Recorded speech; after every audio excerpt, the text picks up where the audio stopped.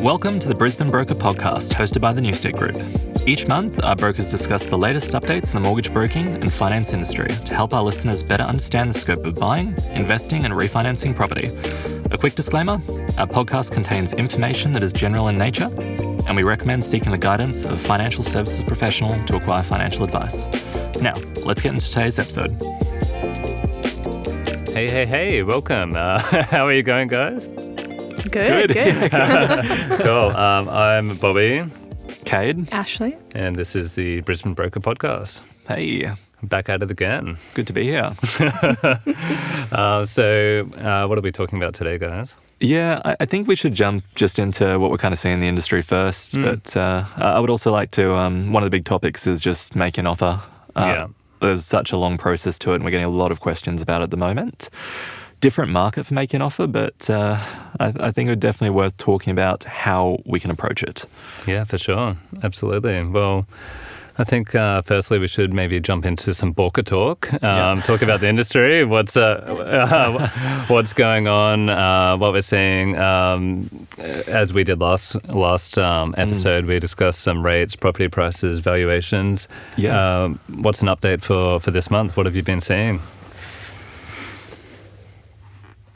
I don't know, nothing major has changed since last month. Seeing pretty standard growth, like nothing to be really highlight. I think rates have kind of gone up a little bit again, fixed rates. Even one of the bigger lenders has kind of crept into that big four as well from a lodgement perspective. Seeing their rates go up was a real shock to the system, only within the past 24 hours.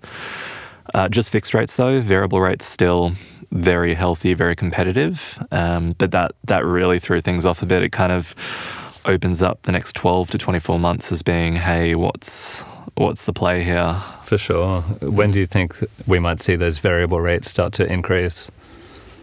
I know that's hard to predict. I think 7 months for me.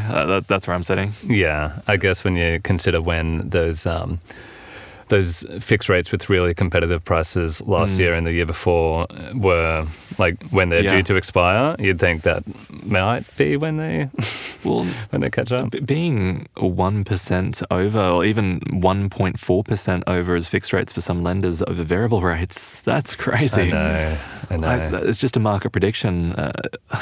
What a scary position to be in. Basically, if you see the banks that have 2 years fixed rates sitting at 1.5% over, they're basically expecting variable rates to be up that 1.5 or even more to price in that change of margin up until the point the rate goes up, which means that you might actually see rates potentially go up by 2.25%, which is just a crazy idea. I think November is a month that's been thrown around a little bit by a couple of banks for some movement. Interesting. Stay tuned. Oh, How about valuations? Have they been stacking up in the last month or so? big time. Yep. 10 out of 10. They've been really good. I'd say mine also have been, maybe 2 out of 3. 2 out of 3? Yeah. It's kind of weird because we kind of saw them all slumping, and now the values are kind of just good to go, green light. Yeah. Big time. I love it. And have you been working with many investment clients lately, or Not so much. more owner-occupied property? Yeah, heaps of owner-occupied. I've seen a little bit of vacant land purchase for land holding kind of scenarios, which is a bit fun. Always a tricky one to kind of navigate. Banks don't like vacant land very much. No. And what's the reason for that? Just wanting to relocate or hold land. It's generally easier to do a cash purchase in those kind of scenarios. So when we look at that, we'll generally look at pulling equity out of owner-occupied properties or investment properties, things like that. Yep. Yep. Doing a few overseas purchase at the moment, which is pretty fun. And then, that's pretty much it. A bit of favourable purchase, so buying from family or transferring property through family, which is exciting. And that's pretty much mine. A lot of owner-occupied, which is good. A lot of relocation. Pretty much what Ashley's facing as well, just without the vacant land. Yeah. Wait, you, Bobby, what are you saying? Very similar as well, to be honest. Like it seems to be pretty unanimous. Like we're working on similar things. Like you said, lots and lots of owner-occupied purchases. Still seeing a lot of first home buyers that re-up of the FHLDS spaces. Like we've been churning through a few of those. Like more than I expected. How are those spaces going? Like, we made a prediction a couple of months ago, didn't we? Not many left. No. Yeah. Was that 600 or something? Something like that, yeah. A few banks in the last week have come out and said, no, we're done or we're almost done. So I don't expect them to hang around for too much longer. Yeah. Government's out. That's it. We've had enough. They're done with it. I wonder if we'll see more in July or not. No, I don't think so. No? No. I think it's had its run. I think they've probably tapped out on their risk level. 10,000 people have gotten into their first home with a 5% deposit or more without paying mortgage insurance. Yeah. That's great. That's insane. Fantastic. That's just this year alone. Just this year alone. Yeah. Just today. This financial year alone. But yeah, investment space is kind of not really moving too much. I think it kind of got tapped out pretty heavily. Property prices went up really, really, really, really steadily. And a lot of people are just kind of retracting from the market, selling their investments, if anything, and double downing on their owner-occupied properties, relocating to a bigger property, using that equity to maybe buy something investment-wise. But I think the majority of investors that I work with are kind of slowing down a bit, either selling or just holding and waiting to see what happens at this point. Yeah, cool. Yeah. What about commercial space? There's a bit in the pipeline there. There's a bit, yeah. No, I think some of the similar stuff that we were working on last month, we're still chipping away at, but it's really exciting to see what's happening in the space and what the next few months will hold for commercial. Like, we're getting into it more and more and learning more and more, and it's really fun. Still shocked by the fast food industry that we never thought we'd dabble in. Yeah, yum. They're really, really interesting projects to work on, but they do take a while. So we find that when we work on these projects, it's kind of a 2 to 6 month ordeal, I guess. But it's a lot of fun. Yeah. It's funny the specifics you learn about these certain industries that you just wouldn't learn about otherwise, that banks need to know about before they can consider being interested in. Yeah. Absolutely. Yeah. I think another thing as well is commercial space is already moving on rates. We are seeing rates going up, even on variable rate loans. Commercial's a little bit more risk adverse in the sense that they want a high deposit, they want a more stable client, they want you to have a bit of backing or some kind of profile behind you. That is something that we are seeing having an impact through to rates already. So we are seeing some rate rises already in the commercial space on variable, which is getting a little bit more interesting. Yeah, it's moving before resi, which is a bit of a strange pace. But what about the conference? Yeah. We did one of those. Yeah. That was fun. That was fun, yeah. Where'd we go? What did we learn? Well, yeah, we can. I thought there'd be a lot more learning to it. But it was good. FBAA, so the Finance Brokers Association of Australia, put on a really sweet gig down the coast. So we headed down there last week. And learned a few things. Played a racing car simulator, which was cool. That was landed on second. You did. Yeah, well done. 1 minute 12, I think was the lap. Something like that. Yeah, that's the best lap. And it was 1:14. It might have been around 1:17. I'll take it. Yeah, the Gold Coast is beautiful. I thought it would have been much more flood affected, but it was really nice. Yeah, it was nice to get away for a couple of nights and hang out. Yeah, it was good. It was good. What are the floods doing to property in the last couple of weeks? It's hard to say not too much because obviously a lot of people have been impacted, but from our standpoint or from a broking standpoint, I've noticed that some financiers are asking people to sign a letter prior to settlement. We have heard rumours that properties, even once approved or loans once approved to purchase properties, some lenders are requesting a second evaluation on the property to ensure it's not flood affected. But there's a lot to come on the back of this with insurance and also on the back of it with finance in future. So watch this very, very tricky space. Murky. There's already a fair bit of policy around flood ratings in suburbs and specific properties rather. I think that's going to ramp up.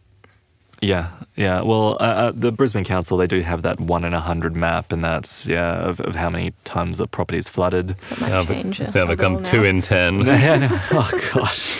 It's so bad. It's such a tricky scenario to have been flooded twice in such a short period of time. Yeah. The impact and the run onto the finance industry could potentially mean that lenders will just not touch certain areas like those kind of streets, or at least want a huge deposit, which is very concerning. Yeah, for sure. Yeah, very, very tricky times for that. We probably only work on a few flood-affected deals that come through. Like, not every property is there, but this could see a lot more join in the trickier side of things. But yeah, topic today. Let's go into it. Let's run through. All right. Okay. All right. Make you an offer. Yeah. So, good stuff. Bobby, do you want to start off? Yeah, for sure. So I suppose it's it's such an important part of the process, of course. If you don't do it, you don't buy a house. So like you've got all your ducks in a row. You've spoken to your broker. You know what you can buy, but when do you make an offer? How much do you offer? Like, how many offers can you make on a property? Like, if you haven't done it before, it can be a really daunting process. But I suppose I'll just throw it out to you. Like, when is the best time to make an offer? What do you think? After you've spoken to your broker. I think that's one part of it. If you've got the cash to buy the property, go nuts. But if you need a bank's involvement, speak to a broker. Get finance approval in place. Get out of mum and dad's place. Go have some fun. Get into the world. Enjoy. But finance approval is really important nowadays. Real estate sometimes won't even touch you without it. Unfortunately, they won't. Yeah, for sure. What's that all about? Like, is that? do you think that's? It's a thing. It is a thing. Like, do you think that's fair? Like. Not really. But at the same time, I think a lot of real estates are saying, do you have finance so that they can refer you to their broker or so they can refer you to a referral source to get a commission from that, depending on their structure. Yeah. But it's definitely a thing. It shouldn't be. It never used to be a thing. They never used to ask you to present proof that you've got finance approved. I think that's crazy. Imagine looking at a place and being like, I really want to buy this place, and your financial circumstances are great. And then the real estate just says, look, you can't make an offer without finance. I think that's nuts. That's what a weird scenario, right? Like, bonkers. It's crazy. It's just a weird thing. Big time. You used to have 21 days to just kind of get your stuff together. Yeah, absolutely. Like, now you don't. No. That's it. Donezo. In saying that, you don't need a pre-approval. You don't need it, but in this market, it's... we should all just go out to places and just like check out what the lay of the land is, because we've had clients that have been looking for places for 3-4 months now, and they have pre-approvals. It's a really tricky market. Just doesn't carry any extra weight. Like, sometimes, like, or we've seen it go both ways. That some people wouldn't have gotten a property if they didn't have a pre-approval, and then the other side, like, it doesn't matter. But I suppose for the peace of mind before making an offer on a property, if you've got that, like, even if it's just for yourself as a buyer, if you've got that pre-approval in place from a lender, it just gives you that confidence, that boost to be like, okay, I am a serious option for this. Like, my income is standard, like my income is suitable for the property, my expenditure, my other liabilities, like it all matches up. I could technically afford this place.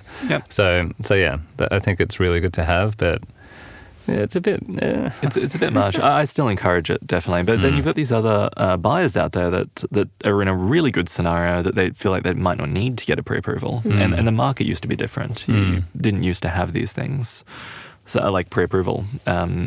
A lot of real estate agents just won't even consider it, which it's still really weird to me. For sure. I came from the 21-day market, people would go out, find a property, sign a contract, come through, apply for finance, and then work it out. Not recommended, of course, but at the same time, that used to be a normal thing. Now we can't see a contract without having that finance approval in place, which means that for brokers and for us, we generally do a lot of work before even finding out if you can find a property, which is a really tricky scenario. I think we mentioned this the other week where a lot of brokers just aren't even doing pre-approvals anymore because the property market's just so busted that finding a place is almost impossible, or they're charging an upfront fee.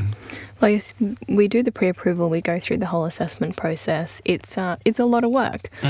We get the pre-approval in place, and then you might not find a property in 90 days.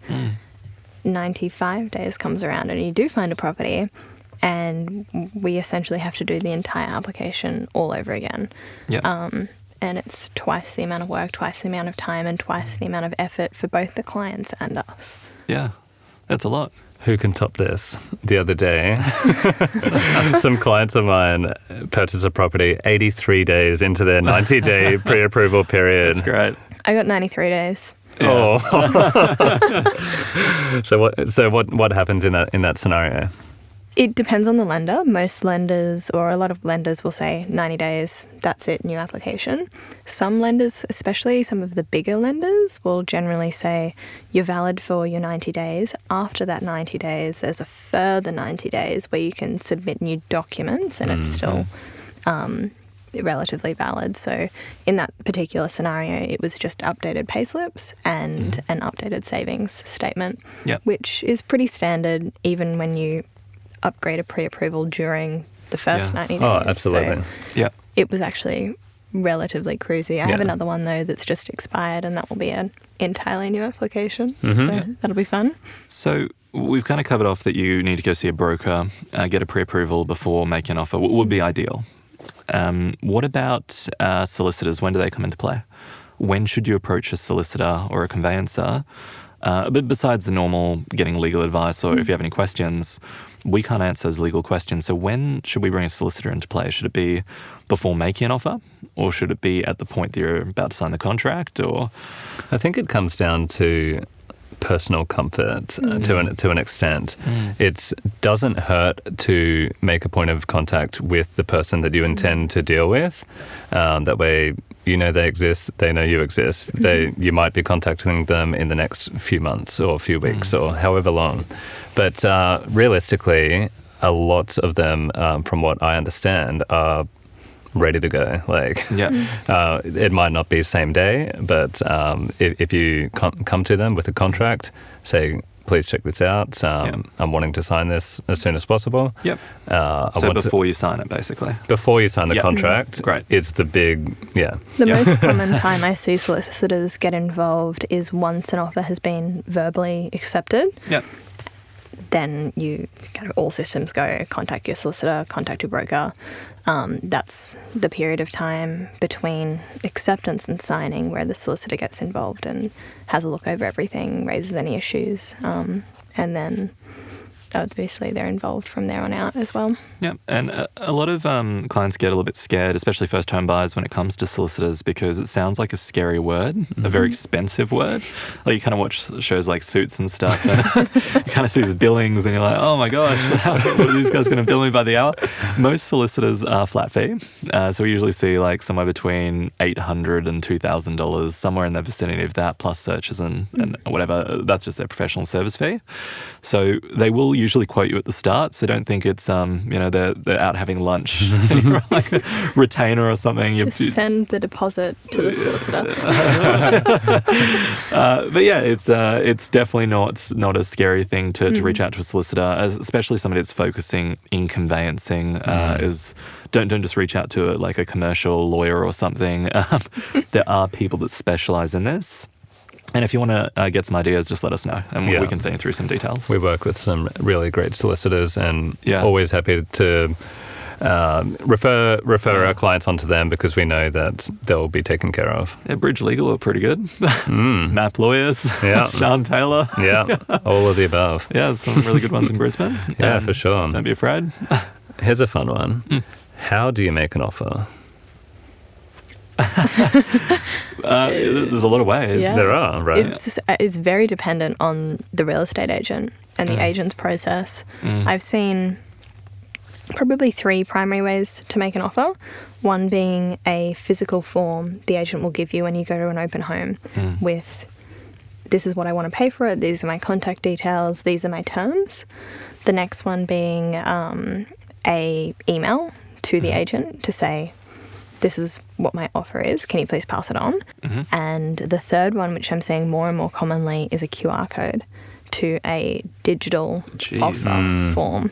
The future is now. World, I think Ray White, I believe, is doing it, where you scan the QR code and it's like a drop-down options offer form, and you press submit. Yeah. Somebody calls you. And that's got the, do you have finance organised or not? Yeah. Do you want referral to someone? And then the broker calls you. Yeah. Well, we're seeing that on the Coronis one, the green tick form, which is just basically fill it out. Have you got finance? It's like this whole green tick form of if you're a valid applicant, or basically pigeonholing your circumstances. There's also a fourth option that I know for a fact that somebody in this room took when they purchased their place. They shared about half a bottle of wine each on a Thursday night and just sent a text to their real estate agent saying, hey, this is our offer. Oh, there you go. I don't know who that was. I've heard it's one of us.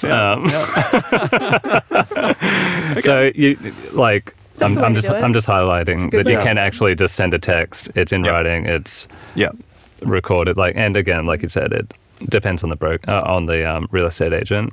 But did that person have a pre-approval before? That person did. Okay. Okay. I would imagine. I believe there is someone else in the room that during the negotiation process on the property they bought did all of the negotiations over the phone with the agent. Okay. So you just ring up, hey, this is what the vendors are thinking. All right, this is what that person is willing to go towards, and get there that way. That wouldn't be Cade, because I know he only communicates via fax. It's true. Nobody gets them. It's a terrible business process. Fax and then carrier pigeon. No, we use ravens like in Game of Thrones. It's a true story. No, I know somebody else in this room. It's a lot of people in this room. There is, that just did a one-pager. The real estate had a one-pager, and you fill it out and put down your terms and accept it. So there's so many ways to do it. It could have been text, phone call, Raven. One-pager, Raven. Probably wouldn't Raven your offer. So I don't think they'll get it. But yeah, it's there's so many ways to do it. It's just human to human. Like, you're talking to a real estate agent, then that's or the vendor directly, depending on how it's set up. That's an offer in a nutshell. People. Yeah. Absolutely. People trying to sell a property. Yeah. How do you feel about on like real estate websites the offers over I hate it. X? So silly. Oh, it's annoying. The only thing worse than that is just by negotiation. This no price guide about. Oh, it's so frustrating. It makes it so hard. It just complicates the entire process for a buyer. Well, my Morningside scenario, I was looking to buy a place in Morningside, unconditional, go me. As I went through, it was just every single time I looked at a property, it said nothing on there, but then when I call up the agent, it was just, that sold 2 weeks ago. But would you like to view this would you like to place? view this one? And then when you call up that one, it's, this is already under contract. It's like a labyrinth of real estate. We don't want to sell you this one. It's weird. It's not a great position, like just calling up all day, trying to find a place. That's how I ended up finding my place. I went to a open home, and I got there and no one was there. And I rang up the agent and said, hey, like, what? I'm here. Yeah. Where are you? Yeah. They said, oh, no, we sold that. It's like, but you listed the open home. I'm here. I'm waiting. Oh, far out. And they said, it's all good. We've got another one. Come to this address at this time. Yeah. And I rocked up, and it was great. Cool. Yeah, that's cool. Sometimes it works. Yeah. And what kind of things when you say an offer, we've been speaking about an offer, what does that usually entail? Is that the I know it's the price point. What else do we usually put on an offer? Terms. What kind of terms? Finance clause generally. Hopefully, please do it. You've got your building and pest clause, and then your settlement. Yep. And then generally you've got a box down the bottom of your paper or QR code or whatever that says special conditions or special terms, and that's generally where you'll put in anything specific. Pets. Yeah. Mostly pets. Pets, or all the time. Bond clean if it's a tenanted property. Yep. Any little things that you're concerned about, that's where that goes. Yep. Yeah. Cool. And your solicitor can help with those additional... Absolutely. Yeah. If you're putting in those special conditions, 100% get your solicitor to read over them. So from a time frame, pre-approval, if you're not buying in cash or if you need the bank's money, make offers through the real estate, carrier pigeon, fax, text, call, whatever, open home, and then basically put the terms on there that you speak to your broker about or to your solicitor about before signing the contract. And then it's all systems go. But I want to talk a little bit more just about what you mentioned before, Bobby, about offers over and this kind of stuff. I mean, that's one of the biggest things that we're seeing at the moment. People are too scared to make an offer because they don't know what the real estate's going to come back with. It's a really tricky market. What is a good way to determine what a property's valued at, or what's a good way to work out what it's worth? Cut point. So as brokers, we have access to CoreLogic and RP data where we're able to view it's data pulled from historic sales in the area and just projected growth, I suppose, and like just suburb data. And that will spit out an indication of what the property may be worth with different levels of confidence. Yeah. So we're always more than happy to run property reports on a place before you make an offer. How much are you going to charge for that? Is it going to be like a having lunch kind of retainer deal? Or? Sounds all right. But that can give you an indication. I can go either way with those property reports because sometimes they can hinder if the figure is lower than what you are preparing to offer, and then you get in your head, am I offering too much? And they don't take into consideration like improvements on the property, renovations and things like that. But if it's a jumping off point for you, that report can be really, really helpful. Yep. It's a really relevant one. I've had a fair few people come to me lately where they've made offers or they have actually signed a contract and they've called me up and said, I'm really worried I paid too much for this. Yeah. Even if and the other one, which is a really recent comment that I had made, was, I'm really worried that I've paid too much for this. I think in the current market, the valuation will stack up. But what happens in 6 months' time if it's not worth that anymore? Which is definitely a tricky one to consider, especially if you're buying your first home. It's really scary. Yeah. The Australian property market does have a habit of going up, though. Absolutely. It's proven to... it might go down. What are you basing that on? Oh, jeez. You got me. It has a habit of going up. It started so long ago and it's just kind of been climbing since. Yeah. We've seen some suburbs in Melbourne and New South Wales plummet in past. I think it was like Dockside dropped like 13% or something crazy. But they just have a tendency to just go back up. So unless you're planning on flipping property, just to take that into consideration while making your offer. It might be a little bit over market, but just don't overdo it, I guess, is probably my advice. Just do what you're comfortable with and buy into the market at that point, because the chances are that if it goes down, it'll probably go back up. That's just the Australian property market. And even if it doesn't go down and you've just bought a little bit over market value for the current point in time, odds are it's going to get there eventually. Yeah, definitely.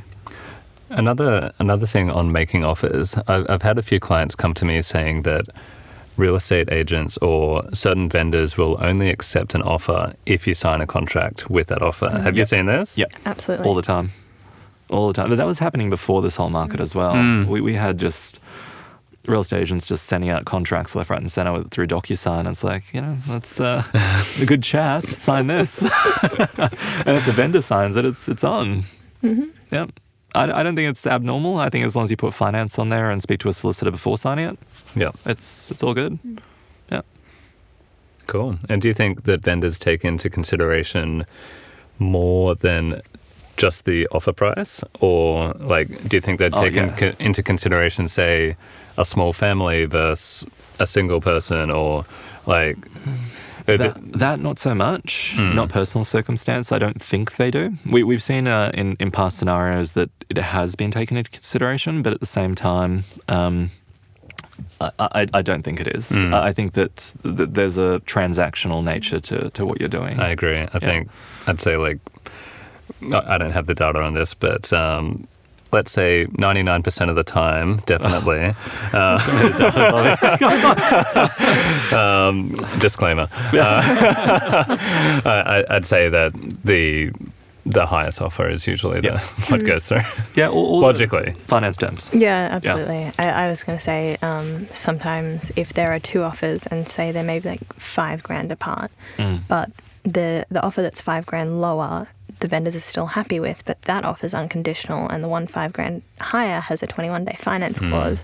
That's a scenario where the vendor might take the lower offer because they prefer the terms. And if it was say a $5,000 difference, they might take into consideration who made the first offer. If they're 2 weeks apart, they might be you wouldn't want to be sitting on a contract for 2 weeks, but waiting. Yeah. I think that kind of covers off on terms on contracts to a degree. Yeah, cool. But besides that, I guess we've kind of covered off on pretty much most of making an offer. I can't really think of too much else. Just there are properties coming up on the market again, which is great. Everything's still moving, which is good to know. Nothing too tricky there, but maybe we should jump into listener questions, what we've kind of been having come through. I feel like we need a jingle for this. Yeah, we can jingle. Ding-a-ling-a-ling. Listener questions. All right, I might ask you guys a couple of these if that's cool. Yeah. So here's one. So this one might be suitable for you, Cade. How does purchasing a property from a family member impact the finance process? This always happens to me. I'm always doing favourable purchases. So basically, when you buy a property from a family member, it can be determined as what's called a favourable purchase, which is not at arm's length. You generally don't have a real estate, but you have a contract drafted between the two parties to make it amicable. So essentially, let's say, hypothetical, you're buying a property from your parents. Your parents have an investment property, or they're selling their owner-occupied to go jump in a caravan and go travel around, or whatever they want to do. They just want to get rid of their debt, or if there's no debt, they just want to get rid of their property because they don't really need it. So you buy it off your parents. Now, you can do that in a lot of scenarios without having a deposit because we use the equity of the home to cover the cost. It's quite a cool thing. It does put a few different things in place. A lot of lenders will do it, but there are probably about 6 particular lenders that are really, really good at it. Those lenders do things like their valuations, they try and value it a little bit higher. They use a real valuation. They don't try and go, oh, you're buying it from your parents, so we're going to value it less. You can't use the equity. You've got to put in some kind of money, prove to us that you can do it. A lot of lenders just look for either A, rental history, or B, just a little bit of savings just to show that you're not going to buy this place, have a loan, and then just kind of blow it all. Yeah. So especially if you're coming from a scenario where you're living in the property with your parents and not paying rent. So basically, favourable purchase, you can buy a property without having a deposit. There are lenders that can do that from your parents. We do recommend that you have a solicitor involved every time, though, purely just to make sure that there's no hiccups and it's all very equal between all parties. For sure. Yeah. And so in that process, in the example you're using, do the parents need to provide some kind of letter saying they're gifting equity, or...? Some lenders require it, others don't. Yeah. The most common form is a statutory declaration saying to our children, in this hypothetical scenario, to our children, we are gifting you equity equal to $500,000 or whatever it might be, and then you borrow the rest of the money if you need it from the bank to cover the rest of the cost. Let's say it's $1 million property. You might need to pay $500,000. Your parents gift you $500,000, and that's the property. And then you need to pay the stamp duty separately. A lot of lenders won't fund the stamp duty as well, which means that you have to have some kind of savings or get a gift from your parents, which will require another statutory declaration saying that they're giving you the money to pay the stamp duty, or you're paying for the stamp duty separately. So having a little bit of savings is nice. Not having much debt is nice. If you come through to us and you're buying a property from your parents, but you don't have any history of savings, you're going out every Friday night, we're probably going to say, look, it's probably not the one for us, because we still want to know that you can repay that loan when you do actually purchase that property. Yep. Absolutely. Cool. I guess we've covered on this one a bit, but is there anything to add here? I'm considering making my home loan fully variable. Should I do this? Is this crazy? It's not crazy. No. Definitely not crazy, especially at the moment, because variable rates are so much lower than fixed rates. I think the important thing to keep in mind with fully variable loans is generally if your loan is fully variable and 3-6 months down the track, everything starts to move rate-wise like crazy and you get scared and you want to lock in, you can fix in whenever you like. It's not like a fixed rate loan where you're bound to that variable rate. You can always change it. I think there's also, you have to consider your personal flexibility and what you're actually looking for out of that variable rate loan. Is it purely for a cost saving? Is it to benefit from an offset account? Or are you looking to have flexibility to make extra repayments? There's a lot of different variables to look at, and when you're deciding whether that's the right decision for you. For sure. If a variable rate loan, you do have that flexibility. Like if you've got the ability to save X amount of money from your pay each week, each fortnight, however often you're paid, and you just chuck that into your offset or redraw. And like if you use a variable rate loan efficiently and well, it can save you so many years on the term of the loan, and rates kind of become an afterthought. Like it's just more so a facility that you're just paying down as quickly as you can, and just using to your advantage. So if you want to do it, go for it. I did it. There it is. Variable rate loans are great. Huge fan of them. Price point's really low.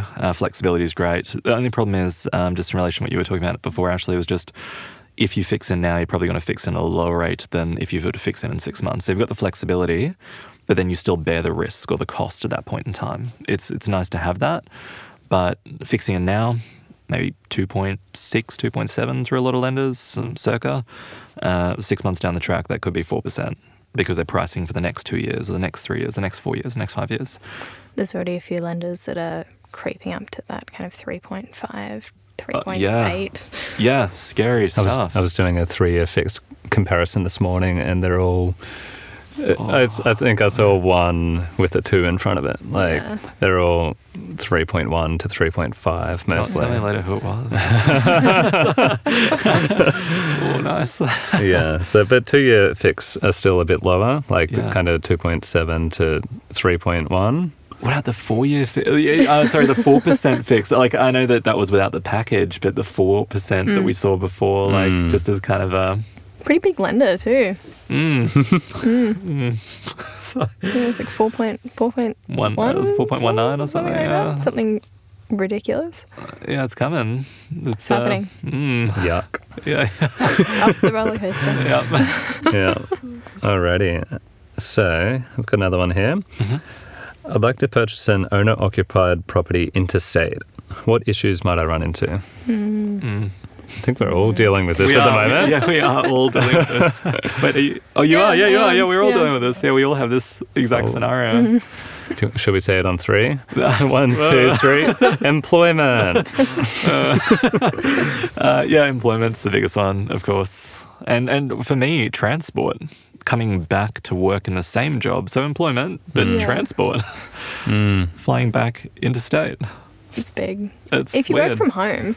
Oh, yeah. Really easy. Oh, party on. 100%. Otherwise, in a nutshell, you go to a lender and say, hey, this is what I'm currently earning. This is the current job that I'm in. This is where I'm living. I want to move to Perth. I'm living in Brisbane. I want to move to Perth. Not the greatest place to move to. Long commute. When I get there, I don't have a job, I don't know what I'm going to do, but I'm going to buy a property. The bank immediately goes, what happens if you don't find a job? What happens if you can't get a job? Then you own a home, you owe us debt, and you've got no income. Yep. They're never... You could just get a job, right? Go to the job shop.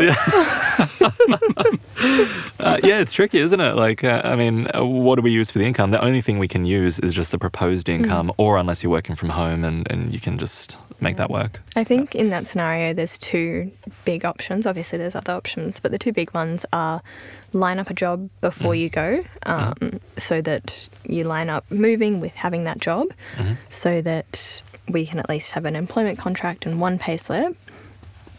And then the second one is relocate, rent for a couple of months. 3 to 6 months. Find yourself a job, find yourself a property, and then get everything ready to go once you're settled.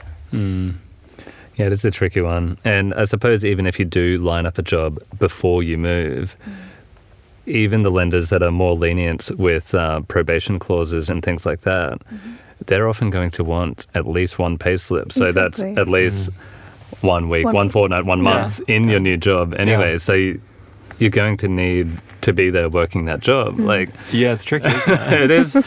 It's a really tricky thing to plan. Yeah. I've just had a thought of one more way to do it, would be if it's not something you wanted to do immediately and you're kind of 2 or 3 years down the track of, hey, eventually I want to move to X, Y, Z, you could always look at buying investment property in that state while you're still living and working where you are, and then do a switcheroo down the track. Yeah, absolutely. I think rent down there for 6 months, because the thing is with rental properties, you can show a contract usually for proof of income rather than a pay slip, which means you can actually just sign a job, move down there, stay there for 6 months, then buy a place. The tricky thing, that's definitely a good option, Ashley, but the tricky thing is you're still interstate making offers on places that you can't see. Like, it's not ideal, but it's definitely a solution. You're either spending money, flying or driving back and forth looking at property, or you're just buying blind. Or hopefully you've got someone in that city or town or whatever that can check it out for you. Send the Raven. Yes, the Ravens. We got another question as well. If I borrow 100% of my property value on a guarantor structure, so basically the guarantor supports the property, you don't put in any deposit or minimal deposit, can I access sub 80% rate? So is my interest rate going to be higher? No. Okay, good. That's good. Okay, great. While guarantor structures can be tricky, one of the biggest benefits is you do generally get access to those lower rates, because your LVR is across both securities. Sorry, loan-to-value ratio? Yes, is across both securities. So you might only be buying a $350,000 property, but you're securing it against your parents' $800,000 property. You've then got $1.1 million worth of real estate and only, say, $350,000 worth of debt. It significantly reduces your risk position. Yep. Cool.